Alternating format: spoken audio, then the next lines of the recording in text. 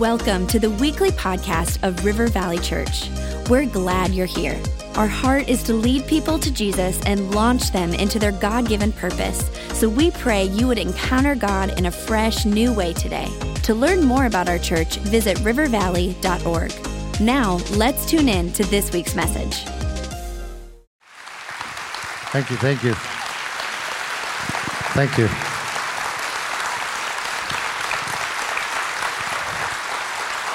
While you're still standing, I think the loudest clap should be reserved for our Lord Jesus Christ. Let's just have it up. You may be seated. Yes. I thank Rob. In the business world, we have a thing called marketing, and marketing is split up into advertising and promotion. So if we stood up here and talked about the products, that's advertising, and since Pastor Rob spoke about it, that's promotion. So thank you very much. Yeah. And since we're all clapping for our Lord Jesus Christ, you know that He's always present when we gather in His name.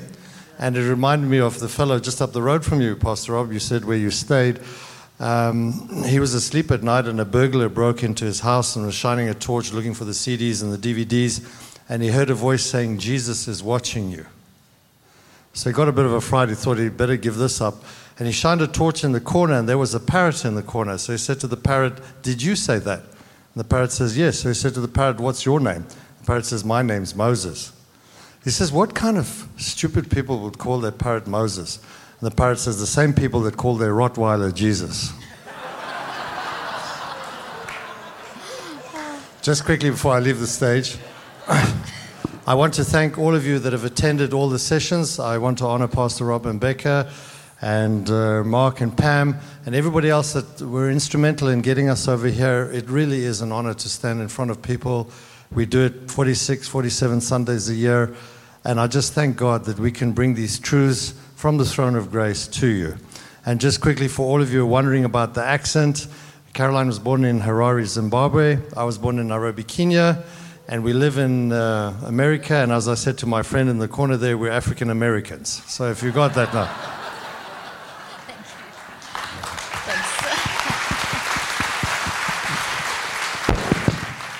And while we're clapping, I just want to honor your pastors, Rob and Becca. They are amazing. We love you. We feel like we're old friends already, and we hope to come back. We so enjoyed being here. You're amazing and just such great leaders. And the fact that you're growing so much, such a testimony to the fact that you are such incredibly inspiring leaders. So thank you for the honor being here. So, okay, are you ready for this last session? You've had it easy up till now, okay? So now we're really going to do some work. Faster talking, more information. Okay, but you can do this. So remember that you've got fast ears. Okay, you can listen fast. Okay, so I'm just going to launch straight in. You need to watch the other three services online to catch up, but you will still know what I'm talking about in this service because I'm going to, obviously each one is also like a little bit of a standalone. What I'm going to really focus on now is I'm going to use two stories from the Bible to bring home these concepts of how to detox your brain. I'm going to briefly refer to the woman with the issue of blood, and I'm going to be talking about the sower and the seed, and I'm going to be winding this into brain science because brain science and scriptures are all intermingled. It's the same author. Okay, right, so first, amen. So first thing is I want to read just a little quote from one of my favorite authors, C.S. Lewis, and he said, here we go. He said, "I pray because I can't help myself. I pray because I am helpless. I pray because the need flows out of me all the time. Waking and sleeping, it does not change. It does not change God, it changes me." If you want to change, you have to learn to live a lifestyle of prayer. And prayer is constant communication with God. Everything that I teach, renewing of the mind, neuroplasticity, brain, detoxing your thought life, perfectly you, all the quantum physics, all of that is to show you that you need to do this and how to do this. So I'm trying to give you scientific, tangible, practical stuff that I've done in my clinical practice for over 25 years. I don't practice anymore. I don't have time because I do what I do, this traveling around the world. But all the things that I have done and researched and scientifically proven that have been inspired from God are all in my materials. So, and in my TV show, etc., etc. So you can't pick up everything from what I'm teaching you. There's just too much. I really am touching the tip of the iceberg. But I really encourage you to become a real deep listener. Really take to heart how I close off this series today and really dive into the materials, dive into these concepts, because I have to tell you this, but most of you here, in fact, about 99% of you here haven't changed much in the last 5 years. According to research, our intentions to change are 100% there. But carrying through and having the perseverance to really change, according to the research, we don't change sufficiently. We slip back into old patterns. So we change a bit and then we slip back into old patterns. So this church needs to change that statistic. The body of Christ needs to change that statistic, because we should be going from glory to glory to glory. We should be seeking after perfection as He is perfect. And we are wired for love, and we're made in perfection, and we wind in all the stuff with our wrong decisions, and we literally cover the core of who we are with all these wrong decisions, which are real things that become real thoughts inside of our head, which we've been learning. So we need to, if we've wired it in, we need to wire it out. And that takes a decision of your mind to completely change the way that you function.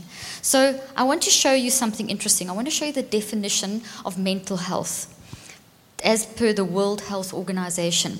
Okay, so mental health is defined as a state of well-being in which every individual realizes his or her potential, can cope with the normal stresses of life, can work productively and fruitfully, and is able to make a contribution to his or her community. Totally logical. Totally what God would say. Totally in your perfectly you, the side of the stage, the love zone. You agree? Okay. Totally normal. But, as I mentioned over the weekend, mental health is in the worst state that it has ever been since the history of recorded mankind talking about mental health.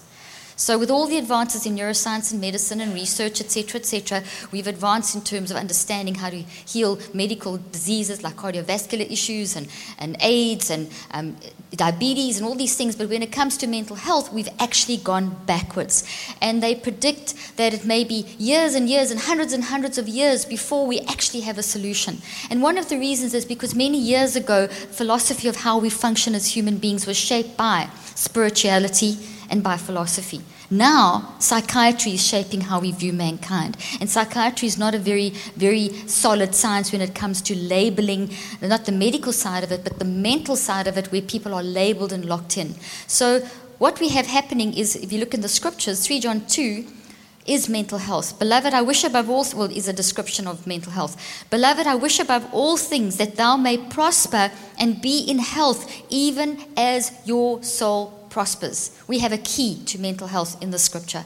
The key is that if your mind is not prospering, everything else in your life is going to be a mess. So with your love, power, and your sound mind, you have to detox your thought life. You have to get out of this zone, and you have to start living in this zone. Otherwise, you will be living in a state of mental ill health. And mental ill health leads to physical ill health. So fortunately, we can rewire our brain. Fortunately, our mind changes our brain. Fortunately, when we confess our sin, He forgives us, and we can actually get rid of those toxic thoughts, and we can bring healing back into our body. Fortunately, we can change, and it's actually easier to change positively than it is to stay in the negative zone. It takes a lot of work to stay in a learned toxic response, because this is an abnormal response. And it's much easier and it's totally natural to stay in this zone over here. So let's have a look at the next slide to help you here. Just a few facts that will shock you. I mean, I do mental health conferences of between 5 and 8 hours long, so I'm just highlighting a few things for you. I do have a TV series coming up very soon where there's my season 2, which is on mental health, and there'll be 13 episodes, and I strongly recommend that you watch those shows. And if you miss them, they're always on our website. Season 1 is available already, so a lot of what I've taught you in these 4 sessions is in Season 1. There's 13 episodes there as well, just so that you can go catch up on some of the concepts. Okay, so there has been a 35-fold increase in mental illness in children. Our children are the first in human history to grow up under the shadow of mental illness. There's a dramatic increase in the number of mentally ill since the 50s. Dramatic. Things are worse, not better. And as I said, mental ill health is in a worse place than it's ever been. The gold standard of mental health treatment is to say that it's a disease. This is the biomedical model, where we are seen as basically biological automatons. In other words, a robot, and that you have a defunct part, and that it's not your fault, and therefore you have an illness, and they try to equate mental ill health to something like diabetes. Meanwhile, there is no test There's no blood test, there's no test at all to determine if you have too much or too little serotonin, or if you have whatever mental ill health. Whereas for diabetes, they can actually test if you don't have enough insulin, and they can give you insulin and it replaces the insulin. But the medications that are the gold standard of treatment, once they have labeled you and said you have an illness, that is not missing in your brain. It's not missing in your brain. The mental health, the psychotropic drugs are actually designed, they weren't even designed for mental ill health. They were designed basically to work around anesthesia, in surgery and that kind of thing. There's a whole history behind psychotropic drugs that we as a public are not exposed to. So this is one of the things, I don't have time to go into that now. As I said, it takes 5 to 8 hours. But what I'm throwing out there is that the gold standard of treatment that the world tells us is not the gold standard of treatment that God tells us.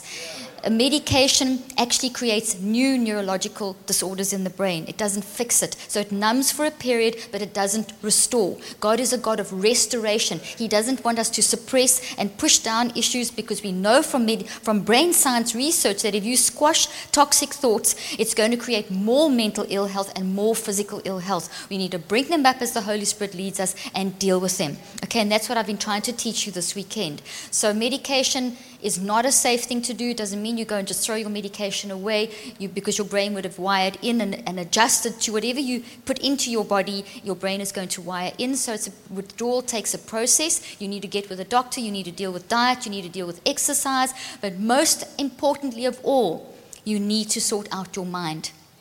Okay, so mental ill health, amen, is not an illness that you can't control. It is a disorder that you can control.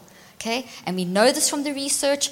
We know that 50 years ago, for example, last example around this area is that people that were labeled with schizophrenia around about 50 years ago, they would have 1 or 2 or 3 or maybe 5 or 6 incidents maximum within a 2-year period, were not given medications, got over it and lived their lives. Now, if people are diagnosed with the label of schizophrenia, they are given psychotropic and antipsychotic drugs which cause new brain damage, which cause cognitive decline, which land up making them a lifelong patient, because they're getting worse, not better. Okay, even someone who's been on psychotropic drugs, your brain can heal. Your brain wired in to adjust to the drugs. Damage did occur, but when you go off them, your brain re-heals. God is so gracious. Grace and science meet in humans. God has given us every tool in the book. So when our mind is right, we actually heal our brain. Okay, that's very powerful, and that's what I've been trying to teach you this weekend. Okay, so what we have to do is just watch out how we are using our minds. So this is what I call the disorder model, and I want to show you how we can descend into disorder, and then I'm going to link it back to the 2 stories from the Bible and show you what incredible control that you have and how to detox your brain. Anyone up for this? Okay, ready to work with me? Okay. While you listen to me now, I just felt a prompting from the Holy Spirit to say, don't be frightened by what I've just said. Don't be fearful. Don't be caught up in the world. Don't think that I'm just throwing things out there to confuse you. And don't feel any guilt if you are on a medication, because you did what the doctor told you. And God's not going to punish you for something that you didn't know. So what I am doing is sowing a seed out there to encourage you. Go and do your research. There's tons of research. I have tons of materials to help you to understand that you actually control your brain and you're not ill. You can get out of it. A paper came out, and this will also help you. A huge meta-analysis was done by 8 of the top universities in the United Kingdom, and they brought out a huge big document, and the core of that document was we've got to stop telling people that mental health is an illness. We've got to stop telling people that they're mentally ill. We are locking people in. We've got to help people and love them right. We've got to look at the context of the person. What is your history? What has happened to you? And help people through this in what they used to call milieu therapy, which is looking at the context, immersing them in love, and helping them work through their issues. That is exactly what the Bible tells us to do. Okay, so these studies are corroborating this. Stanford, all over the world, there's a huge split in the world of approaching this whole thing of mental illness. And I say that to say that we have the answer in the church. So 3 John 2 is telling us to get your mind right. So if you don't get your mind right, here is an example scientifically in this disorder model of how we can descend into disorder if we don't catch it. Okay, so just have a look at the little bubbles, if you can see them up there. Okay, so the first one is, let's say something happens to you now. So let's say that you have some sort of experience. Maybe it is just a bad decision that you make as a result of something, or you have some kind of trauma. Remember, sin is voluntary. No one forces you to sin. Trauma is involuntary. Both land in this zone, the fear zone. Both create these toxic patterns inside of the brain. So both will have these toxic thoughts building inside of the brain, which are not good for us, okay? So we need to get rid of it. We wire that in, we can wire it out. So things happen now. We get an experience of, as you can see up there, you can get the experience of feeling uneasy or shock. These are simple things. Now, if you don't deal with this, it stays in your brain. And over a period of up to 21 days, that uneasiness and shock starts converting from a short-term memory into a long-term memory. And we start having a nagging worry. So uneasiness and shock over a period of time, so as we give this thing life, it starts turning into worry. As you give it more life, another 21 days more or less, this is research I've been involved in for the last 30 years, it turns from worry into anxiety. These are progressive. So the more life you give it, the more it turns into this more toxic kind of level of, gets deeper in a more toxic way. Another 21 days, and over time, it eventually becomes a trauma. When we have trauma basically is an extended amount of time that we focus on something toxic. We then have neurochemical and electrical chemical chaos in our brain. Because we are not designed to be in the zone and designed for that, we're drawn to God, we're entangled with God, and we've used our superposition incorrectly. That was the last couple of services. We are being drawn back into the side where there is order. God is a God of order. When we're in this zone, there's disorder. So we start trying to get order back. So what we start doing is we start manifesting in various different actions. We start manifesting, trying to get control back in various different ways. And that's where we get these weird things happening, like eating disorders and repetitive thoughts in our head and OCD and all these different labels that, by the way, are not distinct categories, and all top scientists and doctors and even the psychiatrists will agree that they're not distinct categories. The DSM-4 that basically labels and identifies, DSM-5 is the latest one, all the DSM manuals, they basically give descriptions of these so-called mental illnesses. Those are not scientifically researched. They all cross over each other. They constantly change, and they are basically set up by a group of doctors in a room, but like an auction.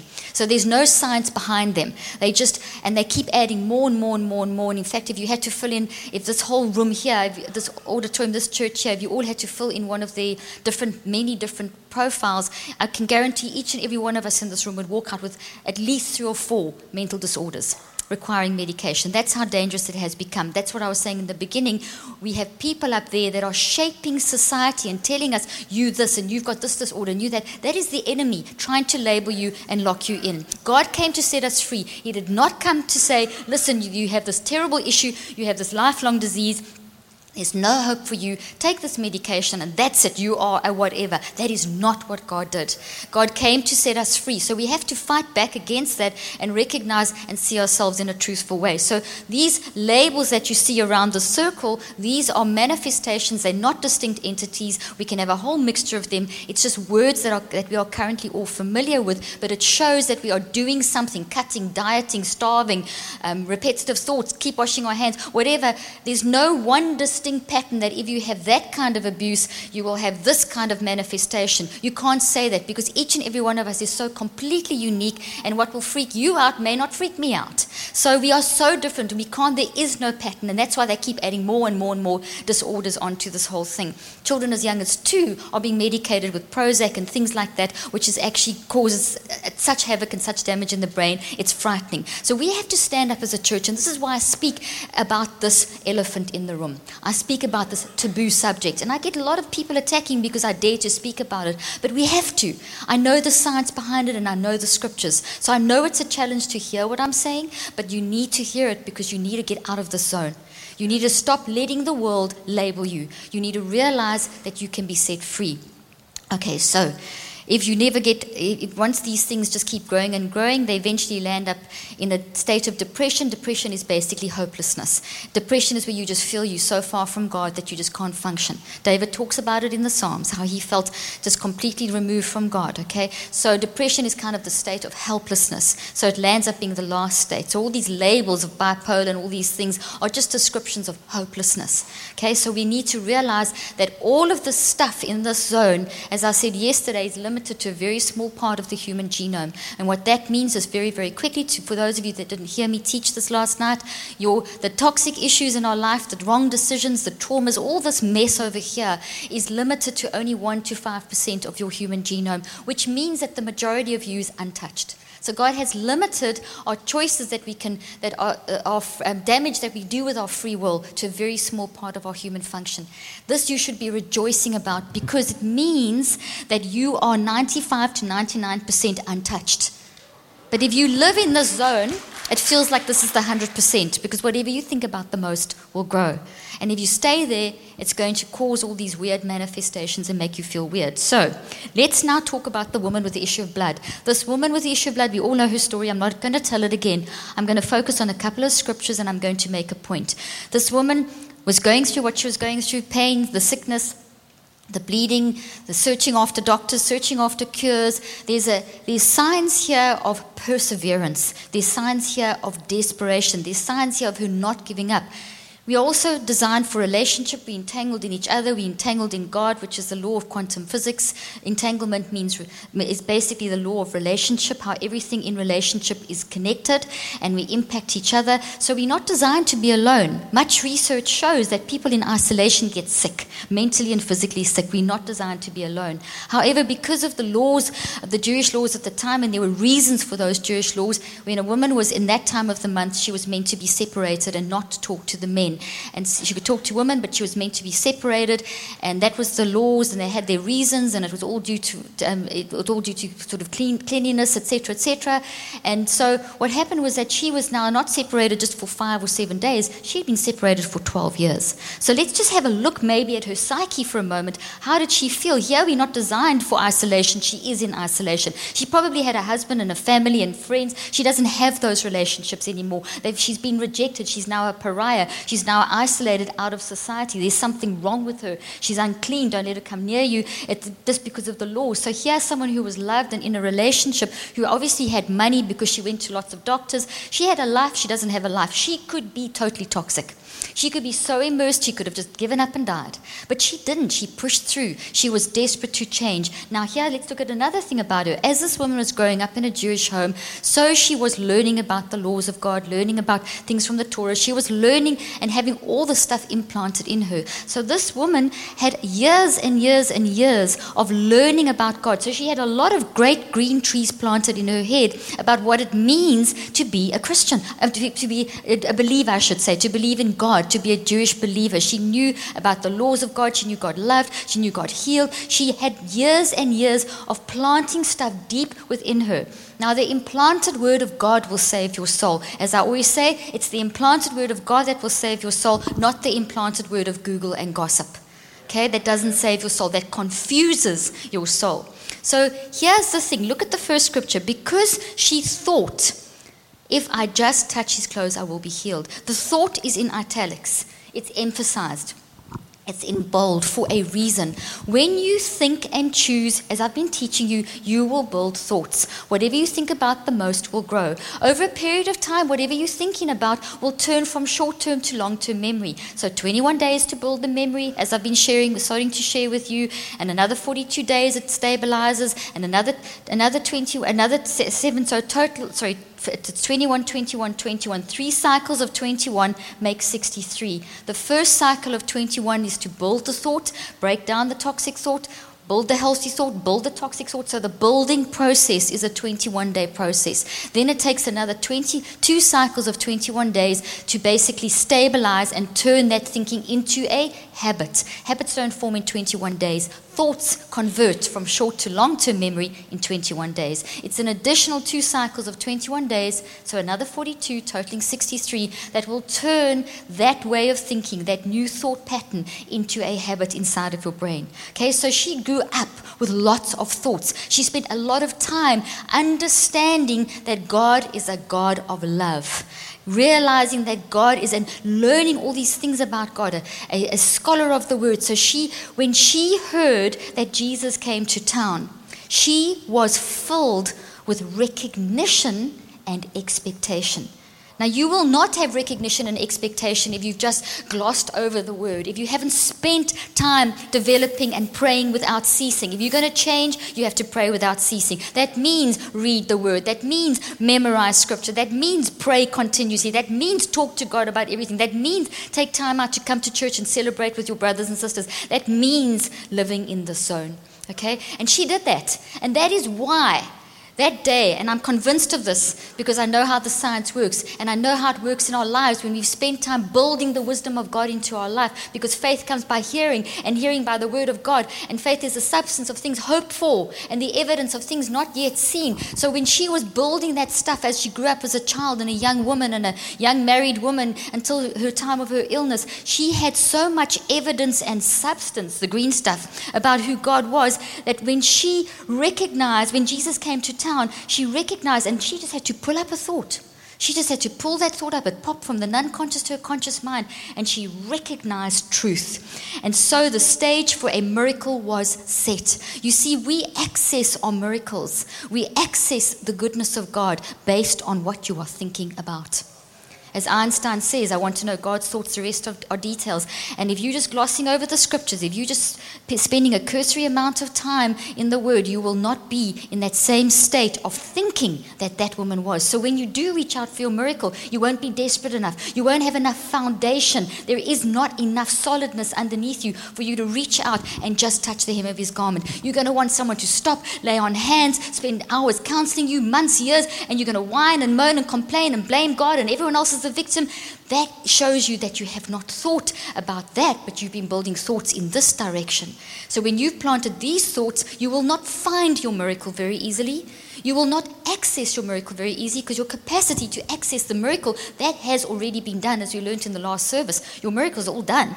You just have to get them. Okay, you just have to collapse them in your life. You have to collapse the probability into an actuality. But you're not going to get there. Your capacity is based on the development of your thinking God's thoughts. Okay, as it says, God's thoughts are above our thoughts, and we need to know His thoughts. We need to develop our wisdom. So you want to access God's miracles, you need to spend time in the Word. You need to be listening to God differently. You need to be listening to that Word differently. You need to be using your mind in a very specific way. When you do, and you access your miracles, that is when God will turn around and say, your faith has healed you. You see, all these probabilities over here are called Schrödinger's wave in quantum physics. Schrödinger is a scientist who said there's all these waves of probabilities that we can choose from, positive and negative. But we have to choose which one of those we're going to access. So which one of the lies we're going to build into something in our head, as we learned in the last service, or which one of God's miracles we're going to activate in our life. Let me say that again. You are going to activate a miracle in your life. You are going to activate a miracle in your life. You are going to activate a miracle in your life. He's done it all. He's waiting with hands saying, here is your miracle. Where is your faith? Have you built the substance? Have you spent time learning how to recognize and hear your miracle? You see, if you don't have the thoughts implanted, you can't hear your miracle. You can't see your miracle. And you're looking like a blind person when it's there. It's right in front of you. You see, if you don't spend, are you getting this? If you don't pray without ceasing, you are not going to activate your miracle that has. You do not have to beg God. God is a very generous God. You don't have to beg Him. You just have to step in and activate. Very different. And then God will turn around and say, that's the kind of faith. That is the kind of faith that will heal you. Okay, so now let's look at the sower and the seed, and let's see how this all works. Okay, let's look at the next slide. I'm going to read from Matthew 13, 18 through 19. 4 types of listeners. Remember the seeds? 4 ways that you can sow? Okay. When anyone hears the news of the kingdom of God and doesn't take it in, and it just remains on the surface, and so the evil one comes along, plucks it right out of the person's heart, this is the seed the farmer scatters on the road. Okay, 2 analogies. Scattering of seed, and it doesn't actually, it's on the road. So obviously if it's on the road, it's not going to plant deep, you're not going to have a harvest. Okay, that's one. So the birds come and eat it before you can actually grow seed. Then there's the other of the enemy. God sows a seed, or someone speaks in your life, and the enemy blocks it out. How does he do that? He doesn't actually come and pluck it out of your heart. It's you listen to his lies, and you build these things, and these things wipe out that seed. Okay, so that's the first type of listener. Now I'm speaking, I'm sowing seed in your life. You can take I'm sowing good seed in your life. I'm not sowing bad seed, I'm sowing good seed. So you can just go out of this church and never think about this again, or you can really listen to me, and you can really take this, and you can really take the next 21 days of your life, and you can think about these things, read my materials, do my online, whatever, in whichever way that you want to do. Multiple ways, there's multiple ways you can access this information. 7 minutes a day, that's all I'm asking you for, to focus on these things, and within 21 days I can guarantee that the things that you have been learning here would have turned into something solid, and you will start changing. Remember I said in the beginning, most of you here haven't changed much in the last 5 years, although your intentions have been very good. Okay, so you can either take my stuff and plant it, or you can just leave it and let the birds take it away. Well, let's see what happens in your brain. Let's first look at a summary. So the first type of listener is the one where the seed is just scattered and they don't take it in. What happens in brain science? Okay, here we are hanging out of our head. This is a slice through the brain, so it's half the brain. That's what we look like in the morning when we wake up. And then we put our makeup on, or we brush our hair and have a shower and whatever, and the guys don't put their makeup on. Okay, so information goes into the brain. There's 100 structures in the brain, and it passes through, and this is the signal from the outside, and as it passes into the brain, you have mind in action. Now, without you being alive, this doesn't happen, okay, because your mind controls your brain, as I've kept saying all weekend. Okay, so now, information does a whole thing, and then it gets into this orange thing over here. Can you see there's like an orange tube going through the middle of the brain? It's called the hippocampus, and it ends up changing into a structure at the one side called the striatum. But don't worry about that. Think of a garden hose through the middle of your brain. See that orange thing? Okay, so now as I'm speaking, I've poured information, and you have a quantum signal and an electromagnetic signal of my words and what you're seeing flowing through here. My stuff, my words, and what you're hearing and seeing will flow through your brain for 24 to 48 hours. You are also right now at 400 billion actions, building a temporary memory in the outer part of your brain over here, made of proteins. You're growing these thought things that I've been telling you about because of genetic expression, but it's in a temporary state, short term. It's not long term. So the proteins that it's made of are temporary. So, if you don't do anything with it, within 24 to 48 hours of hearing this message, this information will simply convert into heat energy and will pass out the way it came in, and it is no longer there, it's gone. And that temporary memory that you built here would have denatured, which means that it's disappeared.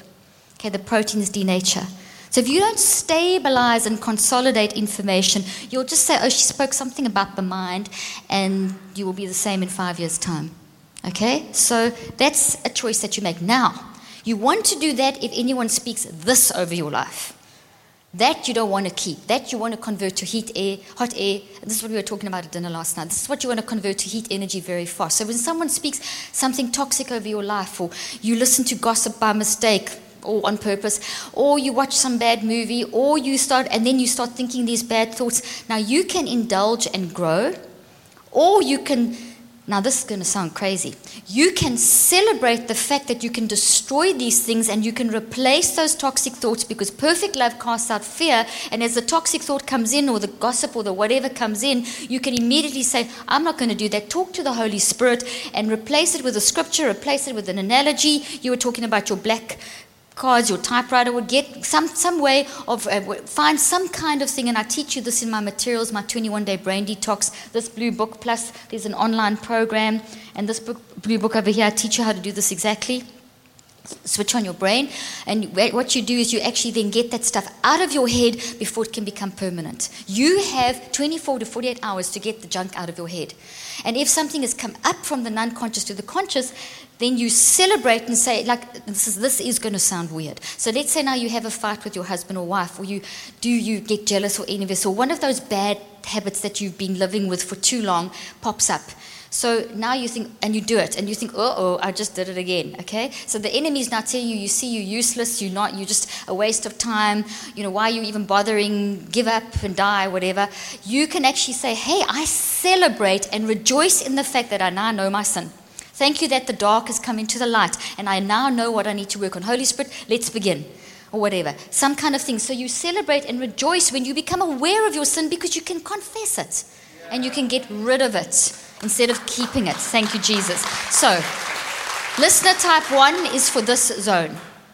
Listener type 1 is not for this zone. Okay, so listener type 2. So let's have a look at listener type 2. Let's read the scriptures first. Got it up there? Let's first so we're going to get the scriptures first. Okay. Matthew 13:20 through 21. The seed cast in the gravel. Remember, the first is on the road. This is the person who hears and instantly responds with enthusiasm, but there's no soil of character. And so when the emotions wear off and some difficulty arrives, there is nothing to show for it. Let's look at the summary. This is the seed cast in the gravel versus on the road. So there's a little bit of planting happening. They hear, they respond with enthusiasm, which pushes it down in the ground. They're excited. Now, every thought that you build doesn't only have information, it also has emotions. And when it's in your non-conscious mind, the emotions and the information are all there swirling around in this huge quantum non-conscious mind of yours, which is linked to the spiritual part of you. But when it's in the conscious mind, you actually feel the emotions. So emotions are emotions in the non-conscious mind, and they turn into feelings when you become aware of them. So when that thought pops up, that's going to pop up with information and good feelings. That's going to pop up with information and bad feelings. Okay, so there's emotion. These are emotionally laden. God's given us feelings to add all this huge dimension of experience into our life. So what happens is that emotions are a good thing when they're in this zone, a bad thing in that zone, because they become toxic. So when you are aware of something, when you learn something new, emotions are a good thing because they kind of are a motivational driving factor. So God's designed emotions to help us to focus, to motivate us. Because when you feel excited, it's so much easier to start going down that road of whatever it is in this zone versus that road. We get a false sense of that feeling when we're in this zone. We get a kind of a backfiring. We almost like enjoy the negative emotion.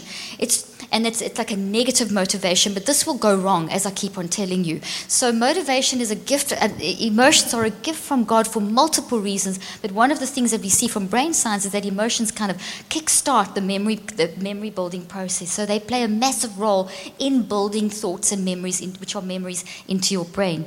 So wonderful that you respond with enthusiasm. We should all be responding with enthusiasm and getting excited and seeing how this is going to apply in our life. But if you've only planted in gravel, there's no character, the minute the emotions wear off, and they will, after 3 to 4 days, basically, round about day 3, day 4, the emotions subside. The emotions are basically represented physically in the brain as a whole group of chemicals. So if you look at the shining light on here, you imagine that the shining light's like a little bit of like rain or chemicals. So inside the facts, which are built onto the little branches in the protein structures, you have these chemicals which represent the emotions of that. So you have thoughts with information and emotions represented as protein-like structures with chemicals in your brain.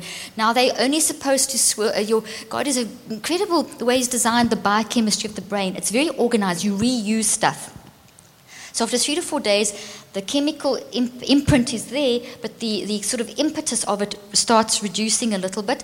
And as it starts reducing, you don't feel that whoosh that you felt at conference or at church on Sunday, or when you had that initial conversation with your friend or whatever it may be. And then you start feeling kind of flat. And that's around day 3, day 4, and that's when most people give up, which is just so sad. because you want to push further. So you don't want to do that. So what we found from research is that enthusiasm also does something else. That enthusiasm with that burst of emotions starts to cause something else to happen in the brain. So let's have a look at a neuron in the brain. And here, this is a neuron. We have about 100 billion of these in the brain, and that's only 20% of brain material, by the way. So your brain's got incredible design.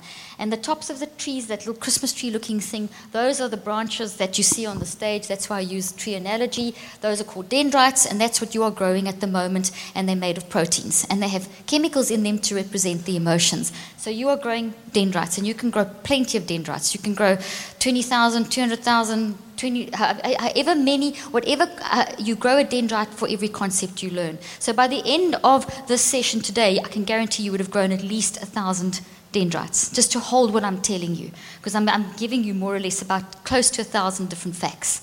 Okay, so somewhere between 800 and 1,000 facts. So that's just to give you some kind of an idea. So here we have this thing building, and as you listen to me, the information flows through that middle, that orange tube I told you about, and you build a temporary memory. Well, this is temporary memory. This is what temporary memory looks like. Long-term memory looks the same, but it's very different because the protein changes. So it turns in from a temporary state into a permanent state, but it still kind of looks like a Christmas tree in your brain. So when you respond with enthusiasm and emotions, etc., on day 3, that burst of enthusiasm and focus and attention causes a bunch of neurotransmitters to flow in your brain, and then this really amazing thing happens. Now, nothing in your brain works in isolation, so you have all these different things that go on in your brain as you are enthusiastic and building your memory.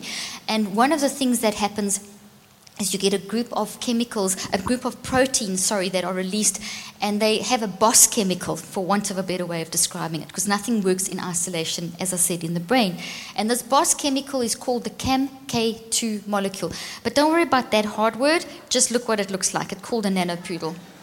Okay, so from this heavy science down to what we can understand, what we find on day 3 and day 4 with this burst of enthusiasm, we have CAMK2, nanopoodles being released. Now, nanopoodles are fantastic things. These nanopoodles do miracles in the brain. They work with a lot of quantum action. And let's go back to the Christmas tree quickly. Let's look at a close-up of the Christmas tree. Okay, so here we go, the close-up of the dendrites. This is what memories look like. These are the thoughts that God tells us to bring into captivity to Christ Jesus. This is what we're talking about. Redesigning your trees, okay? So now those poodles, where are they? They are inside one of these things, okay? So in each of these things we have poodles, but not just one. There's quite a few, because if you go inside any one of those branches, you'll get microtubules. So let's go back to, okay, there we go. See the purple things? Those are microtubules. So microtubules, you have around about 10 million, and we think it's probably more per set of neurons. So those microtubules go into the little dendrites. So already we have 100 billion of these, and each has around about 10 million of those, so it's pretty small inside there. Okay, so the poodles walk inside there, inside those tubules. They are like little grids, like little train tracks, and that's what the poodles walk on. Okay, are you still okay? Still with me? Right. So on day 3, with your enthusiasm, as listener type 2, planting in the gravel allows poodles to start walking on their train tracks in the microtubules in the dendrites. Anyone want to repeat that? Just think of poodles walking on train tracks, okay? And they're small, and there's lots of them. So for every branch concept that you are building, you've got a set of these walking through your brain, quite a few of them. So here, imagine all these people walking their poodles. Okay, so you walk the poodle. As you walk the poodle's little feet, let's have a poodle again. The poodle's little cute feet, the little fluffy part. As it walks over the train track, there is a quantum action. It's called phosphorylation. It's a whole biochemical and quantum action that happens. This is called quantum biology, and basically this information that is being carried by this protein is imprinted into the train track. So the train track, until the poodle imprints, the train track is not properly built. Okay, so it's still kind of this very flimsy thing. It's got to still be built into something solid. So as this poodle's walking, so as you do your 7 minutes a day, as you re-look at this information, and you can see the implications here for learning and everything. I don't have time to go into all of that now, but I do have a lot of materials on how to apply this concept in learning, etc., as well as detoxing. So as your poodles are walking for a minimum of 7 minutes a day, you can go longer, but a minimum of 7 minutes a day, your poodles are then imprinting. If you only do a minute a day, it's not long enough. You have to do at least 7 minutes a day, and as you do it, your poodle is pushing and this information and building this train track. And so it's building. And then after around about 4 days, around about 7 days, we start seeing a bump growing on the outside of the dendrite. So there's one dendrite. There's a whole lot. We've just taken out one. Okay, there is a bump. See the bump? Okay, so the internal work is producing an external fruit. Okay, so we start getting a little bump, and that's evidence for us that there's a change happening. There's a conversion to long-term memory. There's something happening. Okay, so now the listener type 2 got that far. They may get to day 7, but as the worries of life, as the enthusiasm, as the chemicals fade, as the I don't feel the goosebumps anymore fade, they give up. So this whole thing just disintegrates. The poodles all die, and it all becomes hot air. You just killed some poodles. What a waste. Poor poodle, okay? So we need to do it with this side. Kill the bad poodles, okay? Don't kill the good poodles. So now let's look at the next listener. Okay, so this is now Matthew 13:22. The seed cast in the weeds is the person who hears the kingdom news, but weeds of worry and illusions about getting more and more and wanting everything under the sun strangle what was heard, and nothing comes of it. So let's look at what happened. Let's look at the summary. See, this is the seed cast in the weeds. So we've had on the road, we've had in the gravel. Okay, so the gravel got the poodles walking, but then gave up, and now we've got it cast in the weeds. So there's a longer time factor here, but then worries and desires for more and envy, etc., start choking out. They strangle and die. That is listener type 3. Okay, so if you got to listener type 2 here and you get to listener type 3, well, it's still better than being listener type 4 over here, because you don't want to implant, okay? But over here, listener type 3 is very sad when that happens, because what will happen here is you get the poodles walking. So let's have a look at the back of the slides again. So you've got the poodles walking. You've actually got them walking 7 minutes a day. They're imprinting the information, and as they're imprinting the information, they actually get to around about day 14, and the little bump turns into a lollipop. And that's wonderful. That means change is happening. So there's some external fruit. So that as the emotions wear off, they're still pushing through. There's still perseverance. You're still kind of fighting this thing. I'm still going to forgive. I'm still going to do this or whatever. And then suddenly the worries come, and then the illusions. Then I want this, and why have they got more, and why did they get the promotion, and why have I got this financial problem, and why did this happen to me, God, and look at that person, and a bit of gossip here, and a bit of envy there, and a bit of jealousy here, and a bit of I want this. Chokes that out, and that poor little poodle dies, and that work you've done dies, and that thing goes away. Okay, this happens in the brain.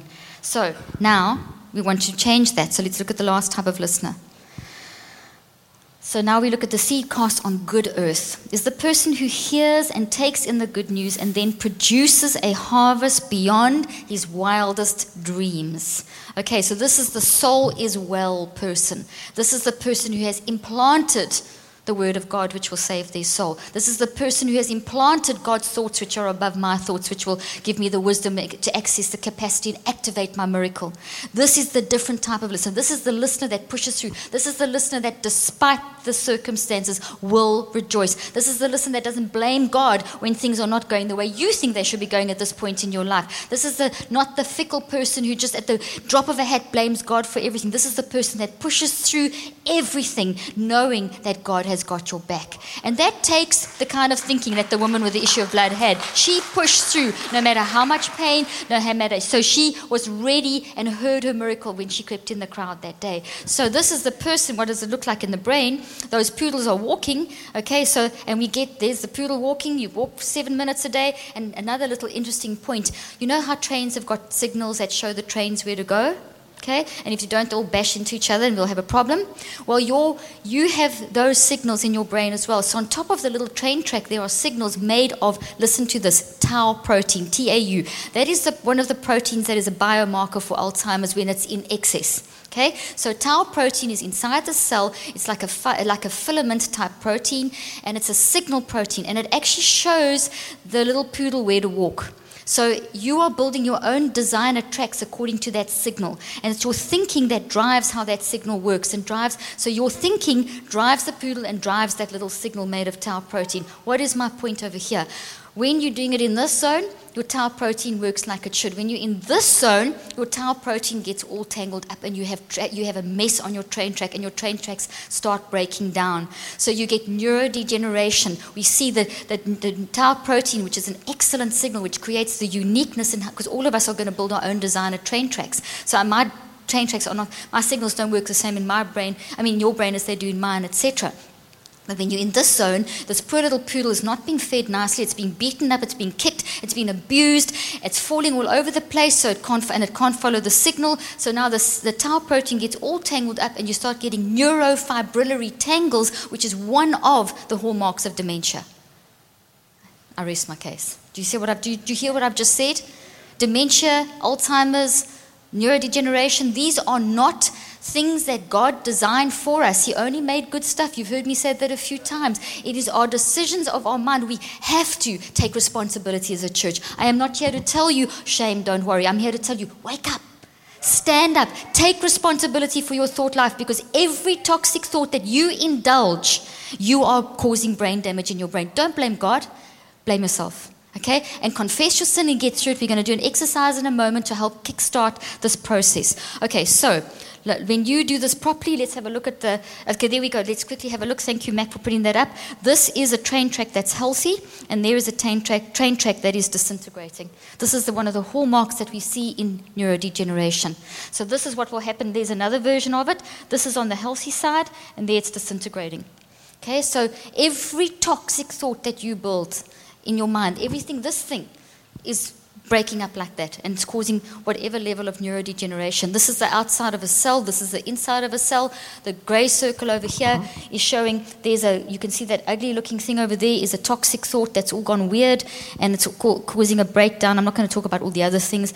It's causing that breakdown pattern there. It's a healthy thought, and there's the healthy thing inside the cell, the little healthy microtubules inside the cell. So what we need to do is we have to keep our poodle safe. So just quickly go back for me to the neuron. I want to show you something quickly. Okay, watch over here. If we push through 7 minutes a day, up to 7 days, we get a bump. 14 days, we get a lollipop. By day 21, we'll get a mushroom. Okay, so we want mushrooms on our dendrites. And when you have a mushroom on your dendrite, it means that you have built a long-term memory, which has self-sustaining protein, which is something that you can use. So while you're in a detox state, as the Holy Spirit reveals the toxic issue to you, as you work through the 21 days, each day branches are popping off that one, and you are rebuilding a healthy replacement thought. So you are focusing on the positive to destroy the negative. So as this goes from nothing to bumps to lollipops to mushrooms, that is going from mushrooms to lollipops to bumps to nothing. Okay, so that's the whole concept of the detox program, and you direct that process with the Holy Spirit. Self-help does not work. Self-help with the Holy Spirit works. Okay, so the Holy Spirit is there to help us through this whole process. The self-help industry is a $45 billion industry. It is not a success. The only people that are getting anything out of it are the gurus who keep writing the books. People are desperately searching because why is it not working? Because it's without being connected to the vine. If you are not connected to the vine, you are not going to make this thing work for you. So the principles of science will apply, but science without God does not work properly. It doesn't have longevity. It doesn't have sustainability. Okay, if you could all please stand up for me, and if the worship team could come up. I'm going to teach you, as I end off this session, I'm going to teach you how to kickstart this process. Okay, so when we thank God, He listens. When we praise God, He's by our side. When we worship God, He acts on our behalf. All right, these are decisions of your mind. For your soul to get well, you have to pray ceaselessly. And you have to do this work that I've been telling you. To kickstart a detox program, you need to get into thanksgiving and praise and worship. This little exercise that I'm going to teach you, which will take around 5 minutes, and which we're going to do, you can do in whatever time frame you want to do. Mac and I do this continuously. I've done it already at least 20 times since I've been on the platform. In my head, I've been doing little thanksgiving, praises, and worship to know that God will talk through me and that I will speak His utterance and not my own. You can do it with me in meetings, at the airport. You can live a lifestyle of kickstarting. So as I want to get into superposition correctly and orientate myself towards God and get into a state of ceaseless praying, I do this exercise. So what I'm going to stretch out now, you can do as quick as you want to. You'll hear me explain it. I'm going to give a bit of brain science, and we're going to be doing it together as an interactive exercise. Okay, so the first thing I want you to do is make a little cup with your hands. Can you all see Mac's hands? Okay, now I want you, I'm going to ask you, listen to the instruction and then you'll do it. I'm going to give you 10 seconds and I'm going to ask you to ask the Holy Spirit to show you what should you be working on, breaking down and building up for the next 21 days. And after you've worked on that, you've got to spend another 2 cycles of 21 days practicing using that, because to implant it deep down so that you can actually use it, that it makes a change in your life, that's not just something there that's stuck in your mind, but that you are actually utilizing and making a change and people are seeing the change. You have to consciously practice using it for an additional 2 cycles of 21 days, consciously for at least 7 minutes a day. So there's a bit of work required, which means that renewing of your mind is work. By the way, it's not just this laying on of hands or this instant quick fix. You are supposed to be working at renewing your mind. And it is a lifestyle. So don't do my 21-day detox and then say to me, I've done it. You don't do it once, you do it for the rest of your life. We are always in a detox. If you follow the cycle that I teach, that I've worked out scientifically, that God has given me to teach people around the world, and I've been doing this for years and years, I did this in my practice, you will fix up 17 different things a year. That may not sound like a lot, but as I said in the beginning, most of you are the same now as you were 5 years ago. A lot of those habits are still there and they shouldn't be there. So we're talking about a Holy Spirit-led program that shows you what you should work on, but it's kick-started by you focusing on God. So when you thank God, He listens. So what we're going to do first is, once you've cup your hands again, I want you to ask the Holy Spirit to show you what toxic issue, let's just put it in your hands, what toxic issue you need to work on for the next 21 days to break down and build up the healthy replacement, and then work an additional 2 cycles of 21 days to stabilize and implant that so that it will save your soul. You're going to ask the Holy Spirit now, so just quietly, don't do this out loud, close your eyes for 10 seconds, ask the Holy Spirit, because the Holy Spirit will lead you into all truth. Listen carefully, listen deeply, because multiple things are coming up in your head at the moment. Ask the Holy Spirit, which one must I work on? 10 seconds starting now.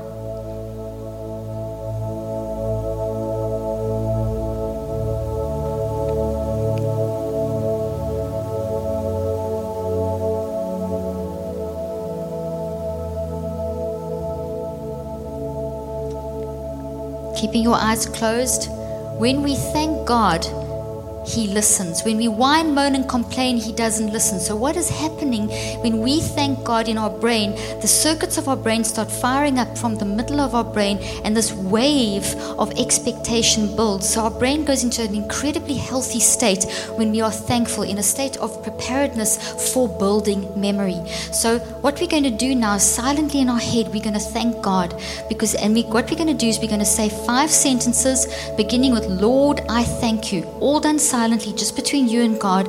Lord, I thank you for ... You are going to fill in the dots, because it's very specific between you and God. It's between you and God, not between you, me, and God. It's between you and God. So all of us will have our own unique 5 sentences that we say. And those 5 sentences are going to be not thanking God for the issue, but thanking God for the fact that He knows the solution, that He forgives us, that He died on the cross, whatever it is. But here's the key. Be specific. The more specific you are, the quicker your healing will come. Research shows that the more specific we are, the more our healing will come. So 5 sentences beginning with, Lord, I thank you. Doing that now. Let's say, Lord, I thank you.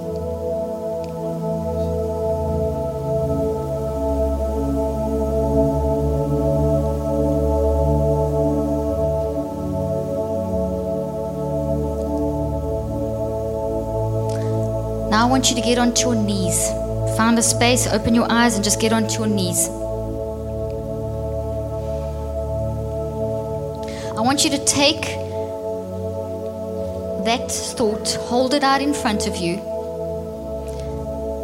and I want you to imagine that you've entered into the throne room of grace, because we have direct access to the throne room of grace under the new covenant.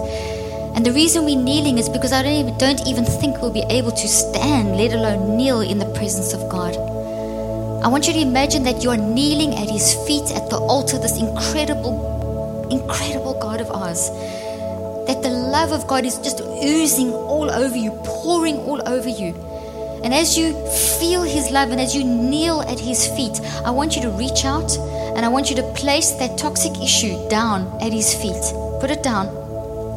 And now take your hands back and rest your hands on your thighs. Lean back. Do not pick that toxic issue back up again. Leave it there. Leave it there.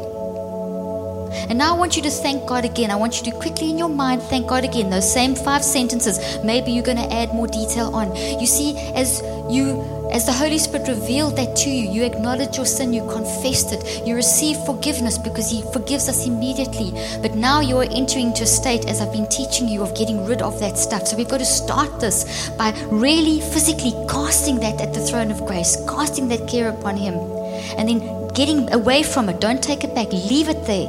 Leave it there. And leave it there as you and God together destroy that toxic issue in your life. So put your hands on your thighs. Do not take it back. Quickly again, those 5 sentences, not praise, not worship. Say, Lord, I thank you. We'll do the praise and worship in a moment. Lord, I thank you. I thank you for showing me this. I thank you, you have the way through. I thank you, whatever, detail, specific as you can. Get even more specific than the first 5 sentences you did.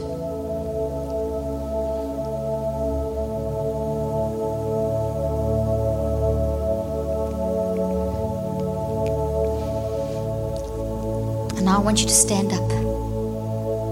And I want you to reach across this room, holding hands on the left and the right side of you. Everyone holding hands across this auditorium, please hold hands on the left and the right side. If you have to reach around. If you're standing at the end of a row, just reach back and hold the person's hand behind you. But you must have a hand in your left. You must hold it with your left and your right hand. Once you have, close your eyes. Okay, close your eyes. When we thank God, He listens, and the structures of the brain fire up in expectation and in preparation for building the new memory and for breaking down and cleaning up toxicity. But when we step deeper into praise, something else happens in your brain. A flood of chemicals, a flood of change, and actual genetic expression starts happening. So you start actually building healing into your brain. New brain cells are being formed. Neuroplasticity, which means that your brain is changing, is happening rapidly. So as you hold hands with the person next to you on both sides, I want you to squeeze as tight as you can. And as you are squeezing, I want you to imagine that Jesus is in front of you and He is holding both your hands. So it's not the person next to you that's 2 different people holding your hand. It's Jesus, and that squeezing is Him holding your hands, facing you, squeezing your hands and saying, your faith has healed you. I love you. I am here for you. Whatever it is that He is saying to you. Because the Bible says that when we praise God, He inhabits the praises of His people. So that hand that you're squeezing is Jesus. And He's telling you that as you work through this issue that you cast at the throne of grace, that you said the 5 thank you sentences about, that you are now going to say 5 praise sentences about, that He is there with you. So praise is deeper than thanksgiving. When you thank God, He listens. But when you praise Him, you will feel His physical presence. So now say 5 sentences beginning with, Lord, I praise you. And be specific, and don't change topics. Don't pick that thing back up again. You cast it at the throne of grace. Stay on the same topic, the same issue that you cast at the throne of grace. But now you are praising Him, and it's deeper than the thanksgiving. It's getting more detailed. It's getting more specific. Do that now, 10 seconds.